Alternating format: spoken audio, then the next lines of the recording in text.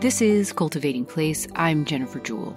Paige Dickey is a gardener, garden designer, author of many notable books on gardening, and co-founder of the Garden Conservancy's Open Days scheme in the United States. She joins me today to share more about her own garden life journey and the many, sometimes surprising ways in which we as gardeners grow, including by trial and error, through lifelong learning in relationship to plants, and as described in her newest book, Uprooted. She shares the sorrows and joys, griefs and expansions of leaving one beloved garden and finding yourself rooting into your next garden differently but still lovingly. I am so pleased to be speaking with you today. Welcome, Paige. I'm so honored to be with you, Jennifer.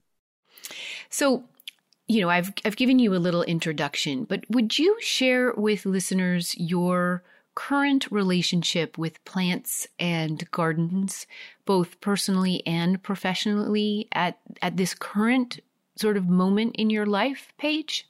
Well, sure. I moved to a new place, a new garden, 5 years ago, or almost 6 years ago, and started from fresh after having been taking care of another garden for 34 years. So it's all been very much of a fresh start, this time in a wilder land, in that we have meadows and woods, fields and woods. And I've made small gardens in the last 5 years around the house. But more important, I've become familiar with and nurtured the fields and woods that surround the house, and learned a great deal from discovering the wildflowers, the grasses, the plants that grow in those two habitats. Actually, really several habitats that are here that are brand new to me. Brand new because we have a calcareous soil, meaning we're on limestone. Mm-hmm. And I've never had that before. And we're also in northern, more climate. So it's colder, which has its ups and downs. So it's a new adventure in my gardening life. Yeah. So, I would love to have you take us back to some of your earliest experiences that grew you into a person for whom this would be a calling professionally and personally throughout your entire life. And maybe I would ask you to start by reading the section in the book about your Aunt Helen. I'm happy to do that, Jennifer. My sweetest memories of growing up are time spent with my mother's sister, my beloved Aunt Helen, at her small 18th century Cape Cod home in Hingham, Massachusetts. She was lovely looking as a young woman and accomplished, graduating from Wellesley College with honors in 1923, where she developed a love of classics, history, and poetry. She never married, but had many friends and was active all her life supporting the arts and land conservation. In many ways, she was the opposite of my mother, industrious but reserved at a large party, with no interest in the trappings of society.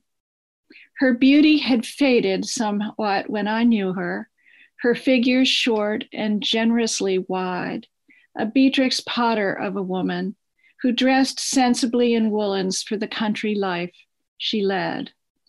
Mornings with Aunt Helen's were spent walking with her two bearded collies on trails she carefully maintained through 30 acres of mature oak and beech woods behind her house. And it was on these walks that I learned from her the names of wildflowers and birds. I remember one warm day when I was quite young, resting with her on a fragrant bed of pine needles in the woods while she taught me the Lord's Prayer. I am agnostic at best, but I have to this day a fondness for that prayer. Mornings at Aunt Helen's were also for breaking, baking bread, a sensuous occupation I learned to love in those visits. And meals were inevitably delicious, thought out and celebrated daily, using vegetables and fruit from her garden. For she was a gardener, and I mostly remember spring borders full of lungworts, Jacob's ladder, and Virginia bluebells, interspersed with myriad small bulbs that had naturalized, scillas, chionodoxas, grape hyacinths. I remember too sitting with her on the terrace outside the kitchen shelling peas, popping in my mouth as many as I dropped into the colander. I first dabbled in drawing and painting with watercolors in Hingham with my aunt, an occupation she enjoyed throughout her life. Evenings were spent reading out loud after dinner, E.S. Nesbit when I was young, The Five Children and It, and The Phoenix in the Carpet. Later, there was Austen and Trollope to fill our nights. One day in her mid-80s, Aunt Helen called me with the triumphant news that she had climbed the old maple that bowed its limbs over ledge rock by her driveway. She said she'd been thinking of doing it for years. On her last visit to Duck Hill, in her early 90s, we walked slowly around the garden, her arm entwined with mine. "Oh, Paigey," she said, "if I were just a little younger, I'd have you dig me up a piece of this and that." I bring this up because my aunt was my mentor. She taught me about everything I still love in life, from dogs to books to food to gardens to paths in woods. But also because I think it was at her home in Hingham, spending time with her there, that I first knew I loved New England. Thank you. Thank you very much for that. It is a really moving section of the opening part of the book and really sets the tone for both your incredibly knowledgeable plantsmanship, but also your love of the literary side of it, the artistic side of it, and the communal part of it as well, I think. So you were born and raised in and around Philadelphia, and your parents weren't particularly gardeners, but luckily Aunt Helen into the gap. Tell us a little more about your progression from there into what would become your endeavors before and then into Duck Hill before we get to Church House. I don't know why, Jennifer, but right from the beginning, when I was a child, I had a penchant, you might say. I had a leaning toward plants. I remember acquiring house plants in my bedroom when I was a little girl. And when I was about 12, I asked my father, this was up in New Hampshire where we had a log cabin summer house. And I asked my father if I could make a garden. And he said, of course, he said yes. And the odd thing was, it was an opening in the woods, and I felt the need to design something. And so I got a wheelbarrow and I hauled all these stones, the biggest pieces of granite I could lift, and I made a circle with these stones, and then I made a path with them. Maybe that was the beginning of my paths in gardens. And then, horrifies me to think now, I went into the woods and dug up polypody ferns and orchids and God only knows what else, and transplanted it to this little garden. So I can't explain why, but I've always had this urge to make a garden. And then before I had my first house, I lived in an apartment, but occasionally I took care of the teenage children of some wonderful people who spent a great deal of time in Europe. And this I lived in their house and took care of their children.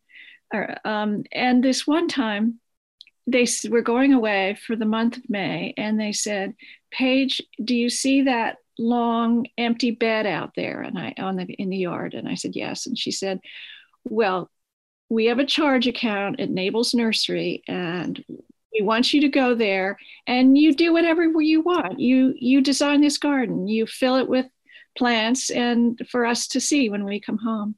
And I was just so excited, and I kind of remember the border I made. It was full of white phlox and pink snapdragons. It was probably embarrassing as all get out. But I had such excitement making that border.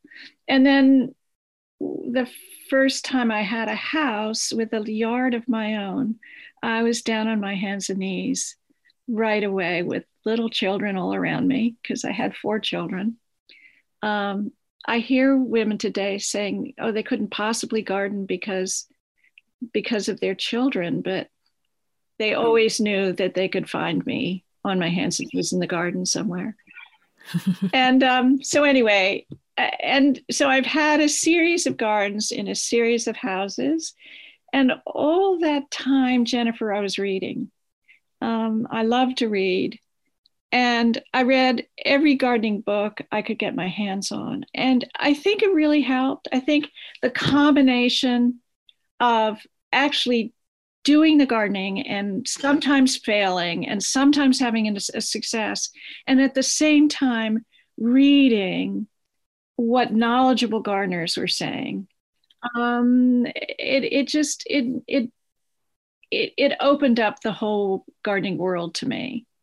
And by the time I got to Duck Hill, the garden where I was for 34 years, I was in my early 40s, and I started a garden from scratch there, and I based it around the house. It was an old farmhouse, a very simple old 19th century farmhouse. And I just started to make these gardens from the doorways. That I would draw an axis from a doorway, and then I would make a garden. And they were geometric gardens. They were mostly all hedged, which kind of went with the old-fashioned farmhouse. And each part of the garden had a different personality. And that's when I started to write about it. Now,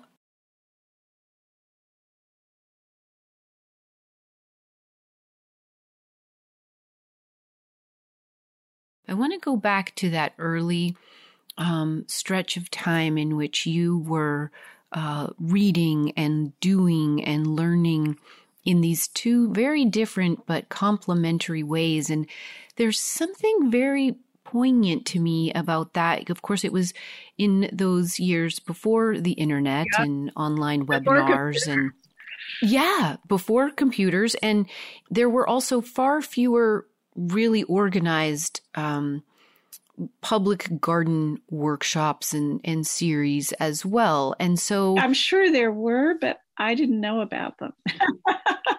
Me either. They weren't quite as ubiquitous, I don't think either, or they didn't reach quite as far. And there's something about the pace of that learning that you were doing, reading in conjunction with experimenting, that I think we sometimes lose today because there's so much information available so much of the time, and so many voices coming at us of how you do it, why you do it, where you do it. And it's a little overwhelming, and the pace at which reading one book with one voice at a time and then putting that into action in the soil of your own spot, there's something really liberating and like human scale about that.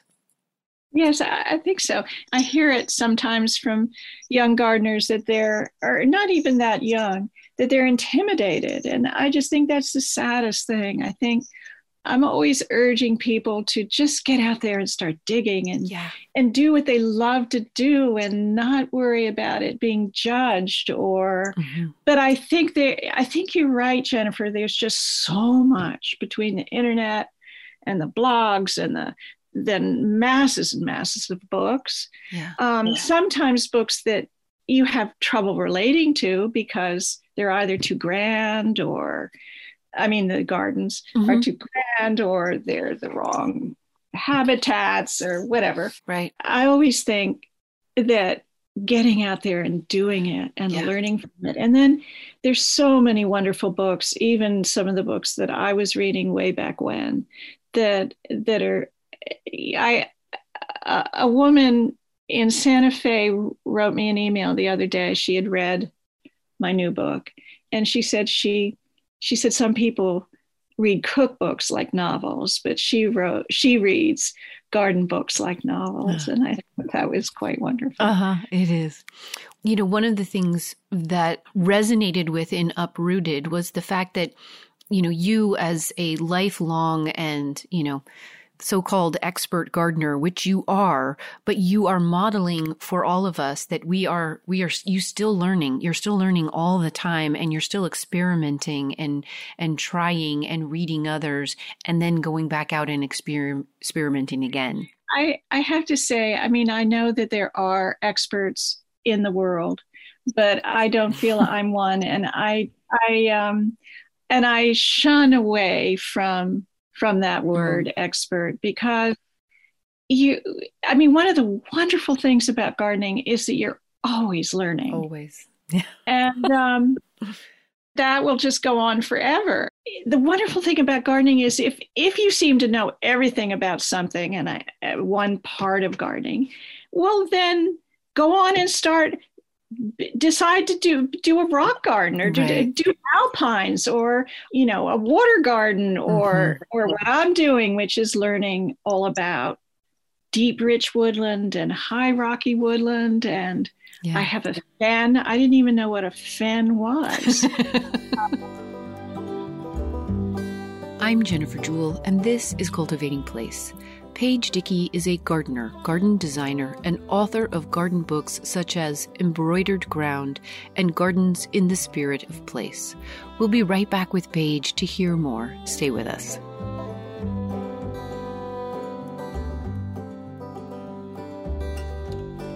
In this first segment of the conversation with Paige, I'm really stuck on this idea of how we learn to garden and how we learn to love our gardens and gardening in time and space.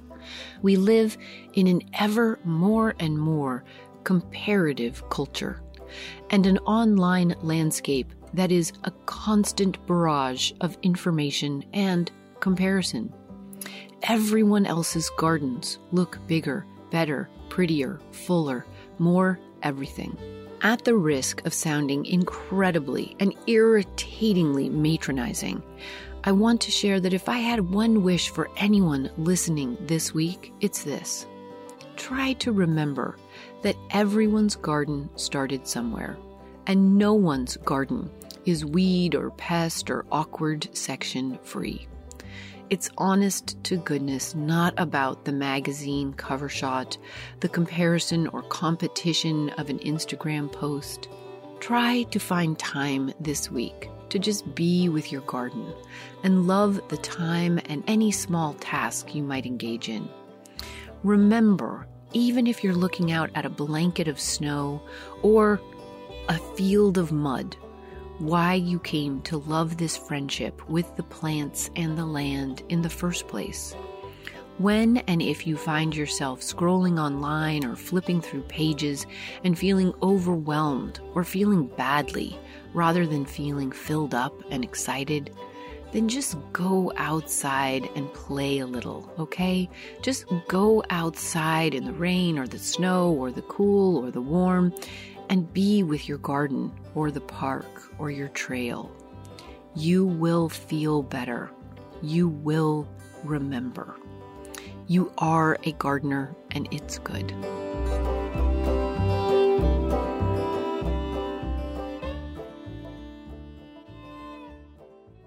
We're back now to our conversation with gardener Paige Dickey. In addition to being a gardener, garden designer, and author of many notable books, she also sits on the board of the Garden Conservancy, was editor of the book Outstanding American Gardens, celebrating 25 years of the Garden Conservancy, and she was one of the original co-founders of the Garden Conservancy's Open Days scheme.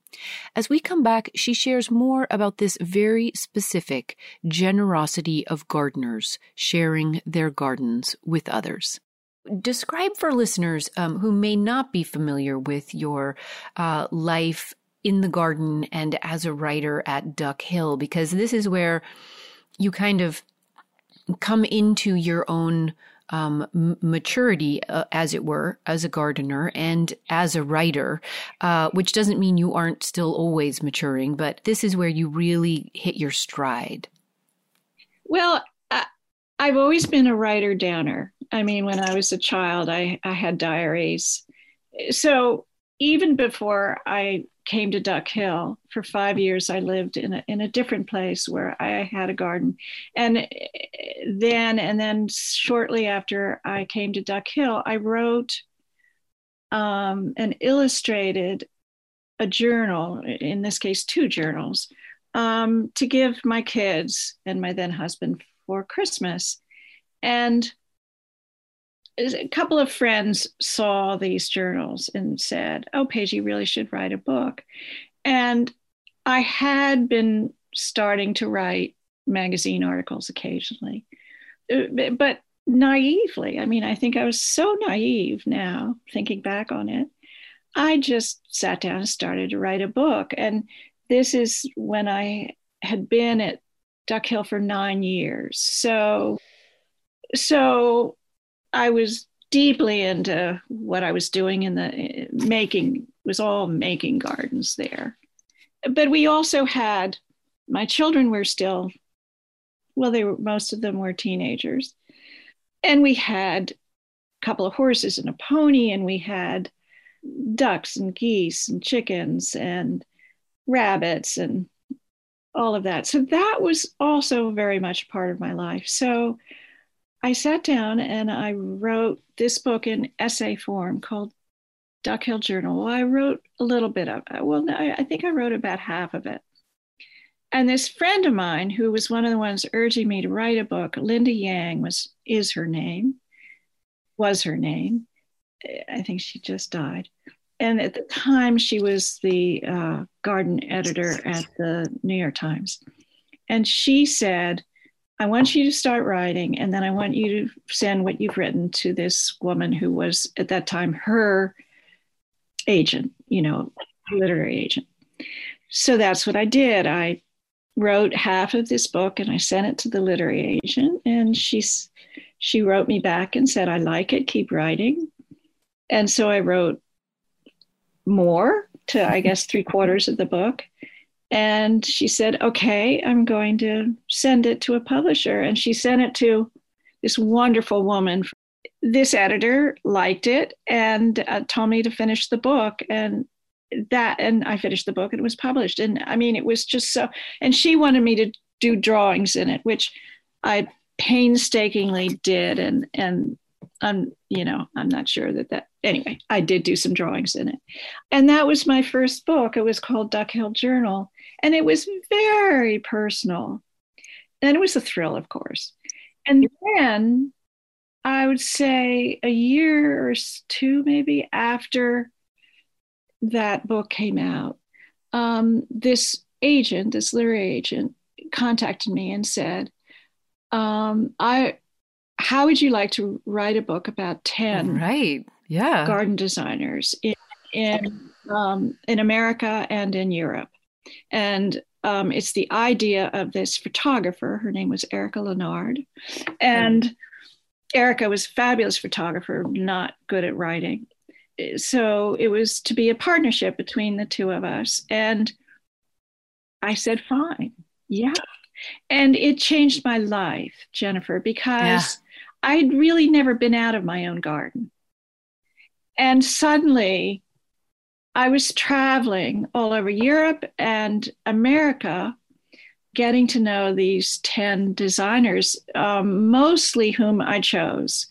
Erica Lennard chose two. She said, these two must be in the book, a Frenchman and an American. And the rest were up to me to pick. And that was fun and daunting. We both, well, we both agreed that we wanted them to be young, and around 50 years old was pretty much the cutoff. And so anyway, this totally changed my life because I learned so much from these 10 garden designers, and saw one of them, by the way, whom nobody knew about then, was Pete Uldoff. And I mean, so that quite a few of them went on to have extraordinary careers. And so that book was breaking ground, and yeah, and it was published in 91. Is that right? I think so. Yeah. Yeah. And it really embedded you, it sounds like, into the broader gardening community, which is really kind of, it informs a great deal of the rest of your gardening life. It does. And although I kept, coming back to my own garden just because that's where I love to be more than anywhere in the world, it just opened up my mind and my heart, my soul, to the possibilities of gardens everywhere. And as you say, then the next series of books were also about design elements, but also about designers elsewhere. Until finally, I guess after I'd been at Duck Hill for about 20 years, I wrote another personal book called Embroidered Ground. There are so many threads to pick up on in this stretch of your life. Of course, it constitutes a good portion of your learning and expanding and sharing forward with the larger gardening world. You become involved in gardening communities. Can you share a little bit about your work with co-founding the Open Days of the Garden Conservancy, and kind of why that was important to you, and what that represented to you as a gardener? A lot, Jennifer, actually, because I had been traveling all around seeing incredible gardens. And also, even with my first book, but certainly after that with all my other books, I would be asked to go give talks in Kansas and Tennessee and so on. And every time I went somewhere to give a talk, my hosts would say, "Would you like to see some gardens?" And you know what the answer to that is. Of course, I want to see gardens. So there was this whole world of gardens in America. And I knew about the National Garden Schemes in England, which I had been, which is the equivalent of our Open Days, except bigger. So I thought, I'm an optimist. And I thought, well, why can't we do that in this country? This was when this happened. What was this, 25 years ago? I was involved on a advisory committee with the brand new Garden Conservancy, the national organization called the Garden Conservancy. I went to a friend of mine who's a great gardener and who happened to be English. And I said, "What do you think?" And she said, I don't see why we couldn't have open garden thing in this country the way we do in England. And so the two of us went to Frank Cabot, who was the head of the Garden Conservancy, and proposed this Open Days. And Frank, a lot of the people on the board were going, mumble, mumble, mumble, this will never work. Well, maybe not a lot of people, but some. But Frank was a dreamer, kind of the way I am, except he did it on an extraordinary scale. And he said, "Well, sure, let's try it." And so Peppy Maynard and I gathered word of mouth and snooping around, we gathered about 100 gardens in the New York metropolitan area. So it was New York, Connecticut, New Jersey, and asked the owners that they'd be willing to do it. And they were, much to everybody's surprise. And of course, it turned out to be a big hit, and has burgeoned ever since. But I think the reason it was so special for me was that I knew how much I learned by going to other people's gardens, number one. And number two, because Duck Hill had gained some notoriety and a lot of people were coming to see it, I knew how fun it was to share a garden with people. So going to see other people's gardens and sharing a garden with other people just it was very special to me, and still is. It still is. Most gardeners do love to share once they get over, any initial qualms about being judged or comparing or the pressure in their garden. Like once you get talking with the generosity of another gardening soul, no matter what kind of gardener or where they come from, it is so it epitomizes why gardens are like food or music, and they transcend all other differences. I think you're right. I think they do. And I've always loved the idea that the tiniest garden could be on open days, as well as the big grand garden with several several gardeners in tow. And don't you think, Jennifer, every time we go into a garden, we learn something? It could be, why haven't I ever thought of bringing that plant outside? Or it could be, I wouldn't do that. It could be a little negative sometimes, but I just, to this day, every time I'm out looking at other people's gardens, I come home with ideas. Paige Dickey is a gardener, garden designer, and author of garden books such as Embroidered Ground and Gardens in the Spirit of Place. We'll be right back to hear more about Paige's newest book, Uprooted, which chronicles her most recent garden adventure of leaving and loss, along with the gifts of rooting anew. Stay with us.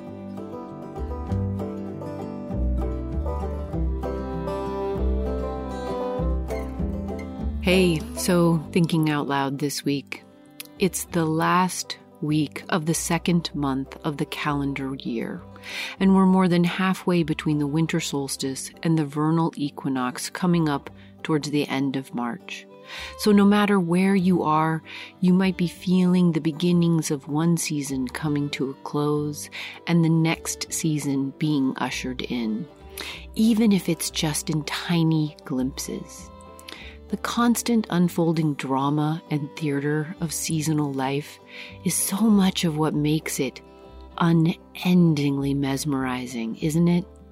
It is for me. We have sprouts popping up out of damp soil, green buds pushing on branches throughout the wood and orchard here. Every season is the same in that it always feels like greeting old friends to see each plant take on its next season's form. Yesterday we spent time in the potting shed, starting 4 or 5 different kinds of spinach and lettuces. The act of sowing seed is one of such grand hope and commitment to partnering with this tiny little speck and its enormous possibility. And it is the act of sowing seeds that comes to mind when I think of every person who donates to the work of Cultivating Place. You are absolutely helping to sow seeds with the podcast and its work. Seeds that will take on life out there in the world somewhere, often in ways we can't see or know, we just believe in. The notes I get from people who believe this kind of civil gardening conversation, encouraging and empowering and engaging with gardeners around the world who want to make a difference, remind me of this truth every day. That these are in many ways life-changing conversations. something a listener named Sarah reminded me of by email recently. Our gardens change lives, and our gardening skills and hearts have the potential to change lives. And so thank you to those of you who have reached out and supported Cultivating Place financially recently. It is humbling and deeply meaningful to me personally that you have faith in the seeds we sow through this work. And so here's a monthly shout out to a handful of you for your support. Thank you, Beth Ann, Sam, Chad, Sherry, Christopher, Claire, Donna, Erica, David, Jan, Donald, Margaret, Marnie, Jenny, Sayaka, Sarah, Diana, Isabel, Jason, Caitlin, and Violet. If you're interested in supporting the work of Cultivating Place and its educational outreach, you can always do so by following the support button at the top right-hand corner of any page at cultivatingplace.com. If you're on a mobile device like a phone, the support button is right in the center of the screen when you open the website. Thank you in advance for your support. I could not do this sustainably without you, and your support means the world.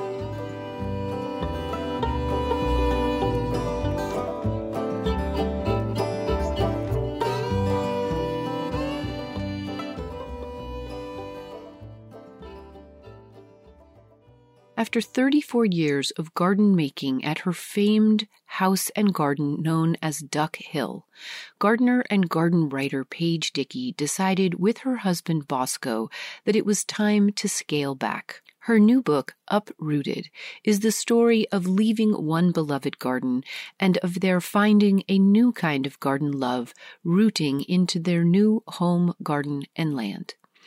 In many ways, it is a universal story how we as gardeners can and do grow for the better. One of the things that I am so excited about in Uprooted is not only this sort of beautiful model of lifelong learning and how we improve throughout our lives or expand and deepen, is that your beautiful articulation and way with words and with plants and your evolving relationship with your gardens and with land mirrors so much of how our gardening collective has matured and evolved.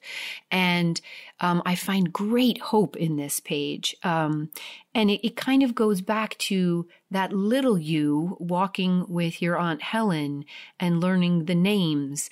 And now you are back in this same place as a more observant gardener. You're right. You're so right.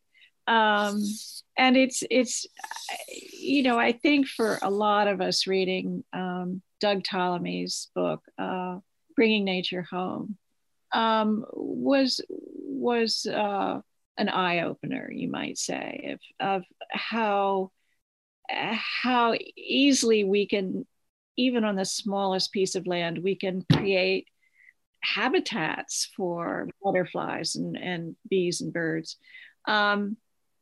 And then I had no idea when I had little idea when we bought this place, Church House, how important that wild land was going to be to me, and how it just opened up a whole new life and world and passion. And so that's, and yes, I think there's definitely, I think we're all realizing what native plants can offer in wherever we live. And actually, I've been not a plant Nazi, as some people say. I mean, in that I'll never stop growing snowdrops and daffodils and so on.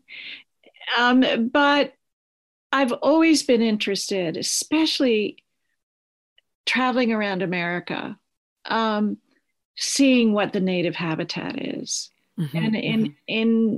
in so many cases, it is so beautiful.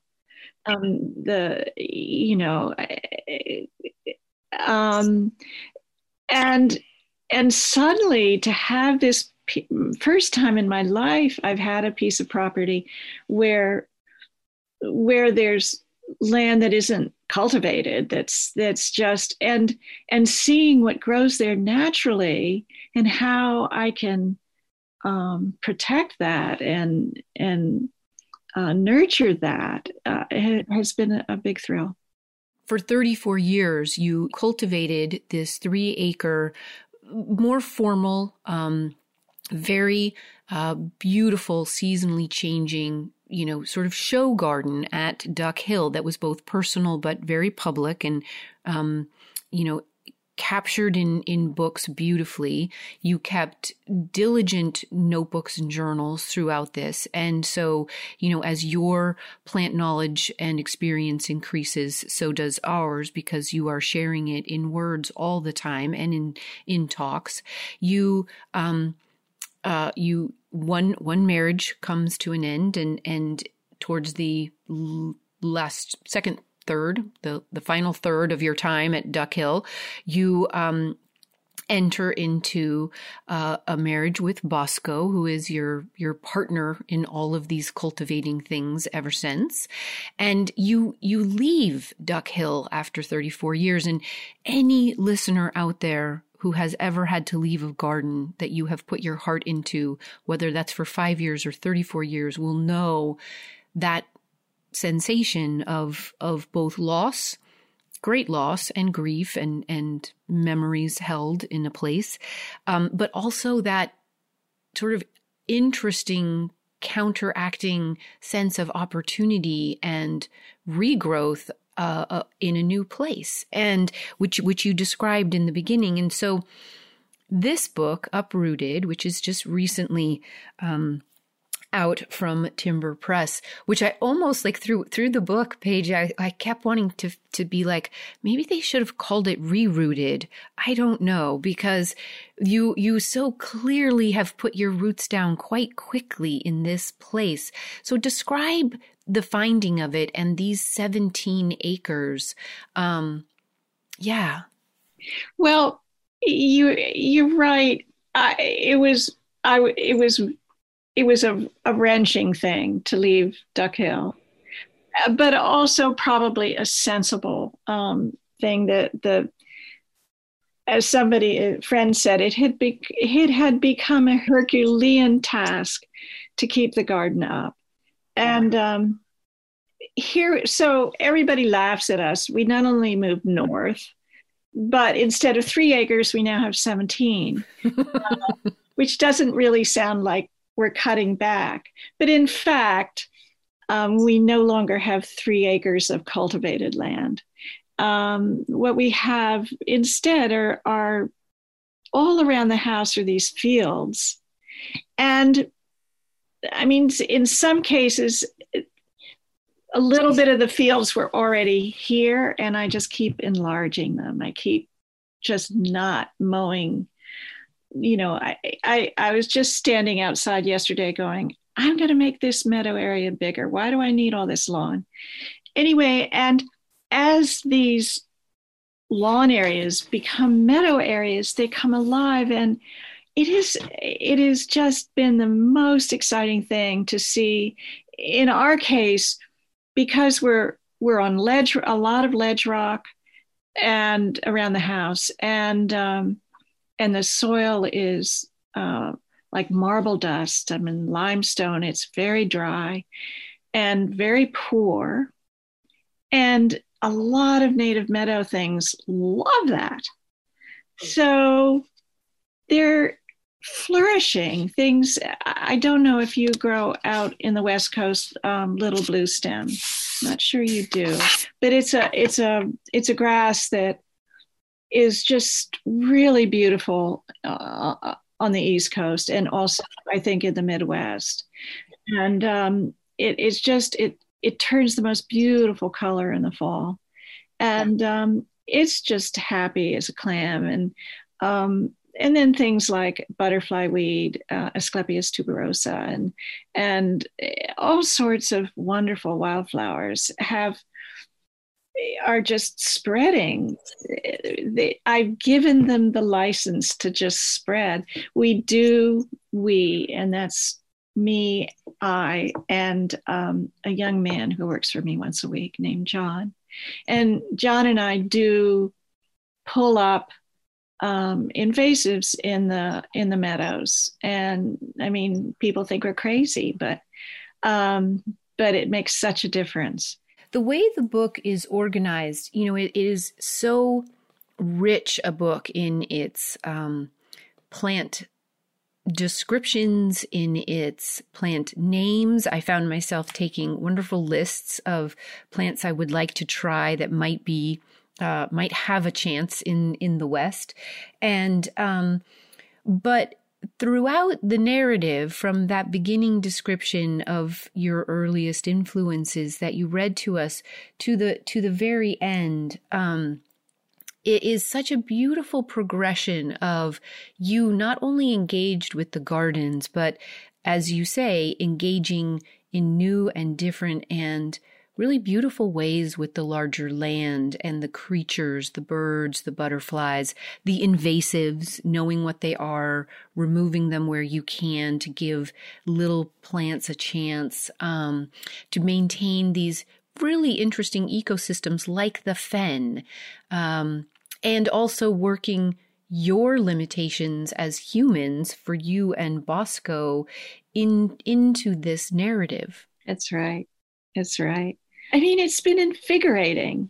I bet it seems to have been. And the construction of the book, from finding a place to, this is you, the two of you deciding you need a new place and that you want it to be yours together, and then finding it. And each of these steps kind of are lessons in themselves. It was interesting. I had one of my daughters lives in Colorado, and she's quite a gardener. And she finished the book the other night and called me. And I don't know if I can explain. She explained it so beautifully, and I can't quite remember her words. But she said what was different about this book was that I was observing and learning from my observations as I wrote the book. Mm. And so the reader of the book is going along with me, observing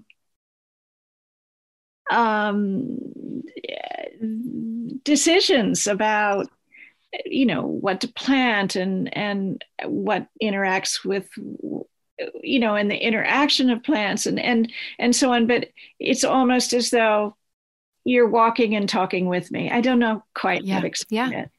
No, it's a very personal journey. Yes. And it is also a bit of a memoir, more than I think my other books, talking a little bit about our lives and Bosco and my lives and being together here.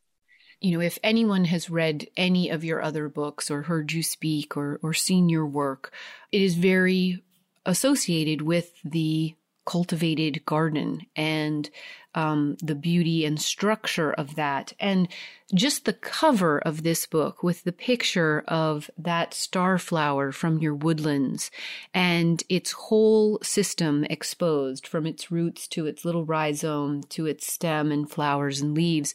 There's something really metaphoric about that. And it's beautiful. Oh, thank you. The photographer was this wonderful woman named who's in your book. Yes, Knock Minot is just a phenomenally beautiful eye in this world. Yes, she was. It was one May, and she was here photographing, and I was struggling with what to put on the cover of the book, and I got this idea that it would be wonderful to put a wildflower, and I said, Knock, if I dig up a wildflower so that you can see its roots, will you take a picture for the cover of the book? And she said, okay. And so I went down and this starflower was in bloom, and it's just the most delicate, beguiling plant. And so I dug it up and I shook the roots away. I mean, I shook the dirt away from the roots and brought it up to her, and she said, "Put it on the garage floor." and and she got her big camera on a tripod and took a picture of it. And when it was all done, I rushed the plant back to the woods and replanted it. But so it is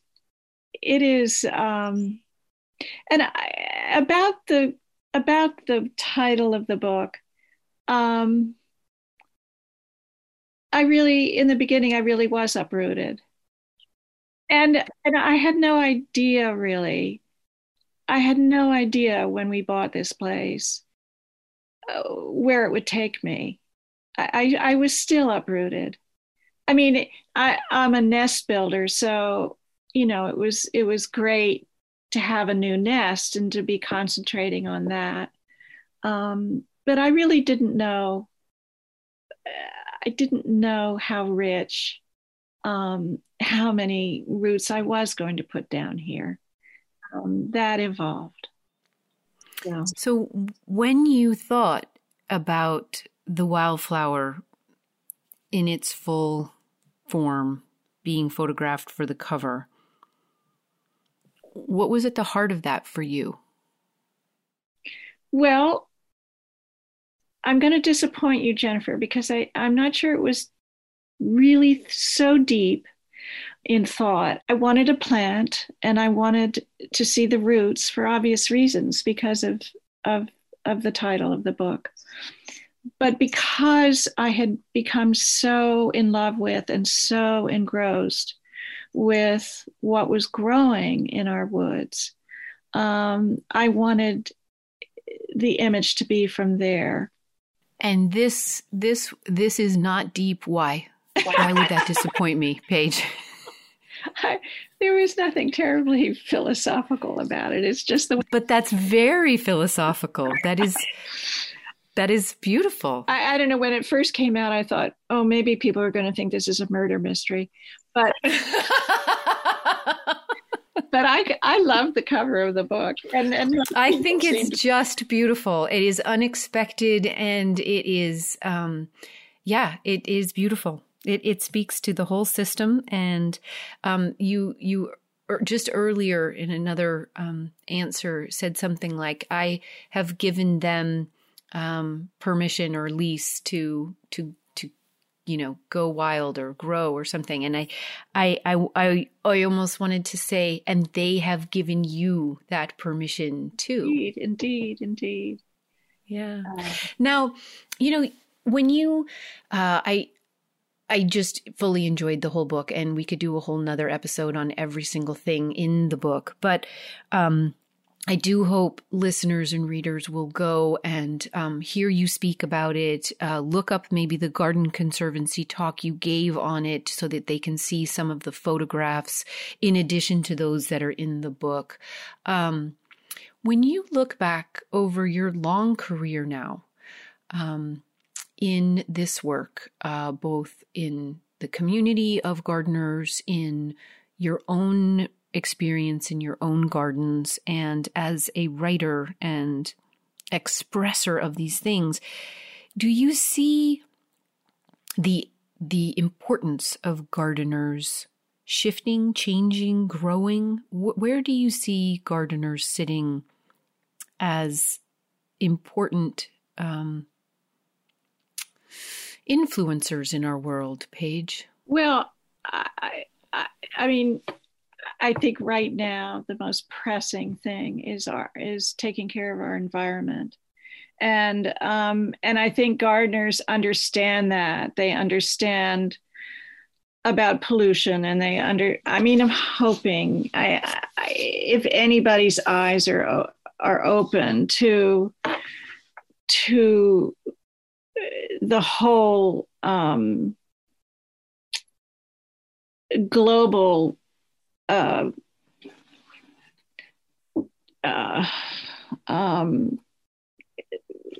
I'm trying to think of the right word, the catastrophe that is looming.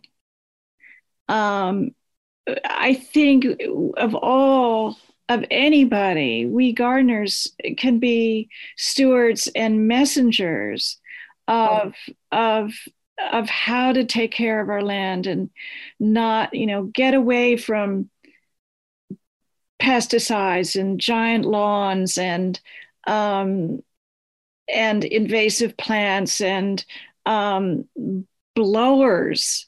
I don't know what you call those things Yeah. blowers that are just the most horrible polluters. Whatever happened to a rake? And just to I think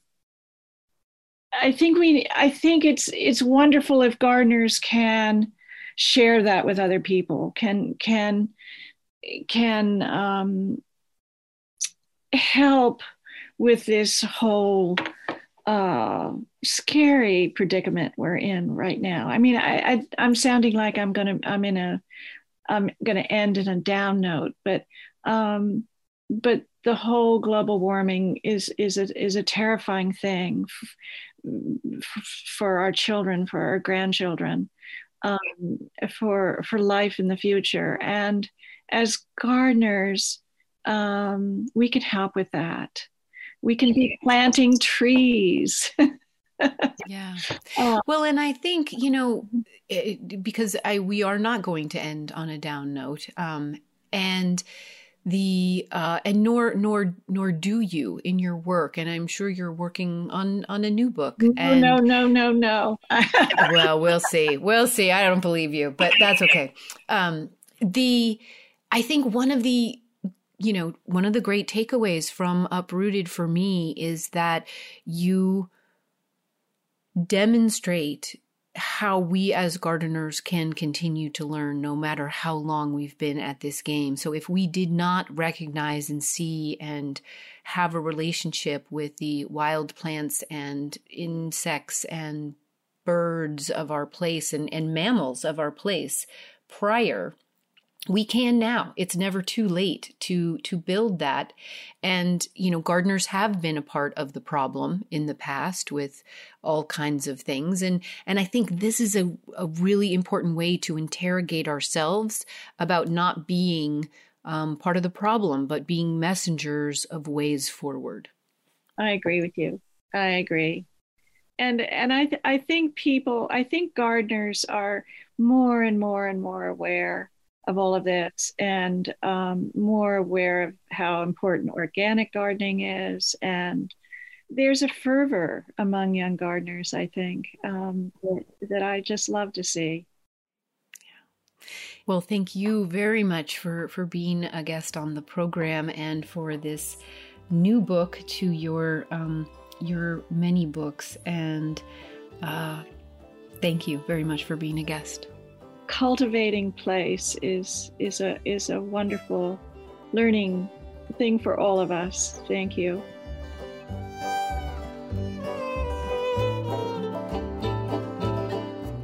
Paige Dickey is a gardener, garden designer, and author of many notable garden books.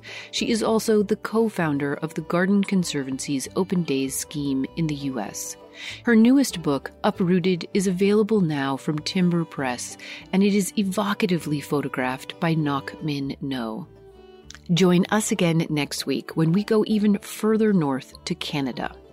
Spring is still a ways off for many of us, and so we head north to learn more about the enthusiastic and intrepid deep winter gardening and season-extending skills of Nikki Jabbour. Her abundant gardening on the 45th parallel will invigorate anyone. Cultivating Place is a co-production of North State Public Radio, and the podcast and its outreach is listener-supported over at cultivatingplace.com. To all of you who donate in support of this work, thank you. We could not do it, certainly not sustainably, without you. While you're at the website, make sure to check out this week's episode show notes and meander through the photos of Paige Dickey's gardening life, from Duck Hill to Church House. It's a very soothing midwinter or early spring virtual garden field trip. Enjoy. Our producer and engineer is Matt Fiddler. Original theme music is by Ma Muse, accompanied by Joe Craven and Sam Bevan. Cultivating Place is distributed nationally by PRX, Public Radio Exchange. Until next week, enjoy the cultivation of your place. I'm Jennifer Jewell.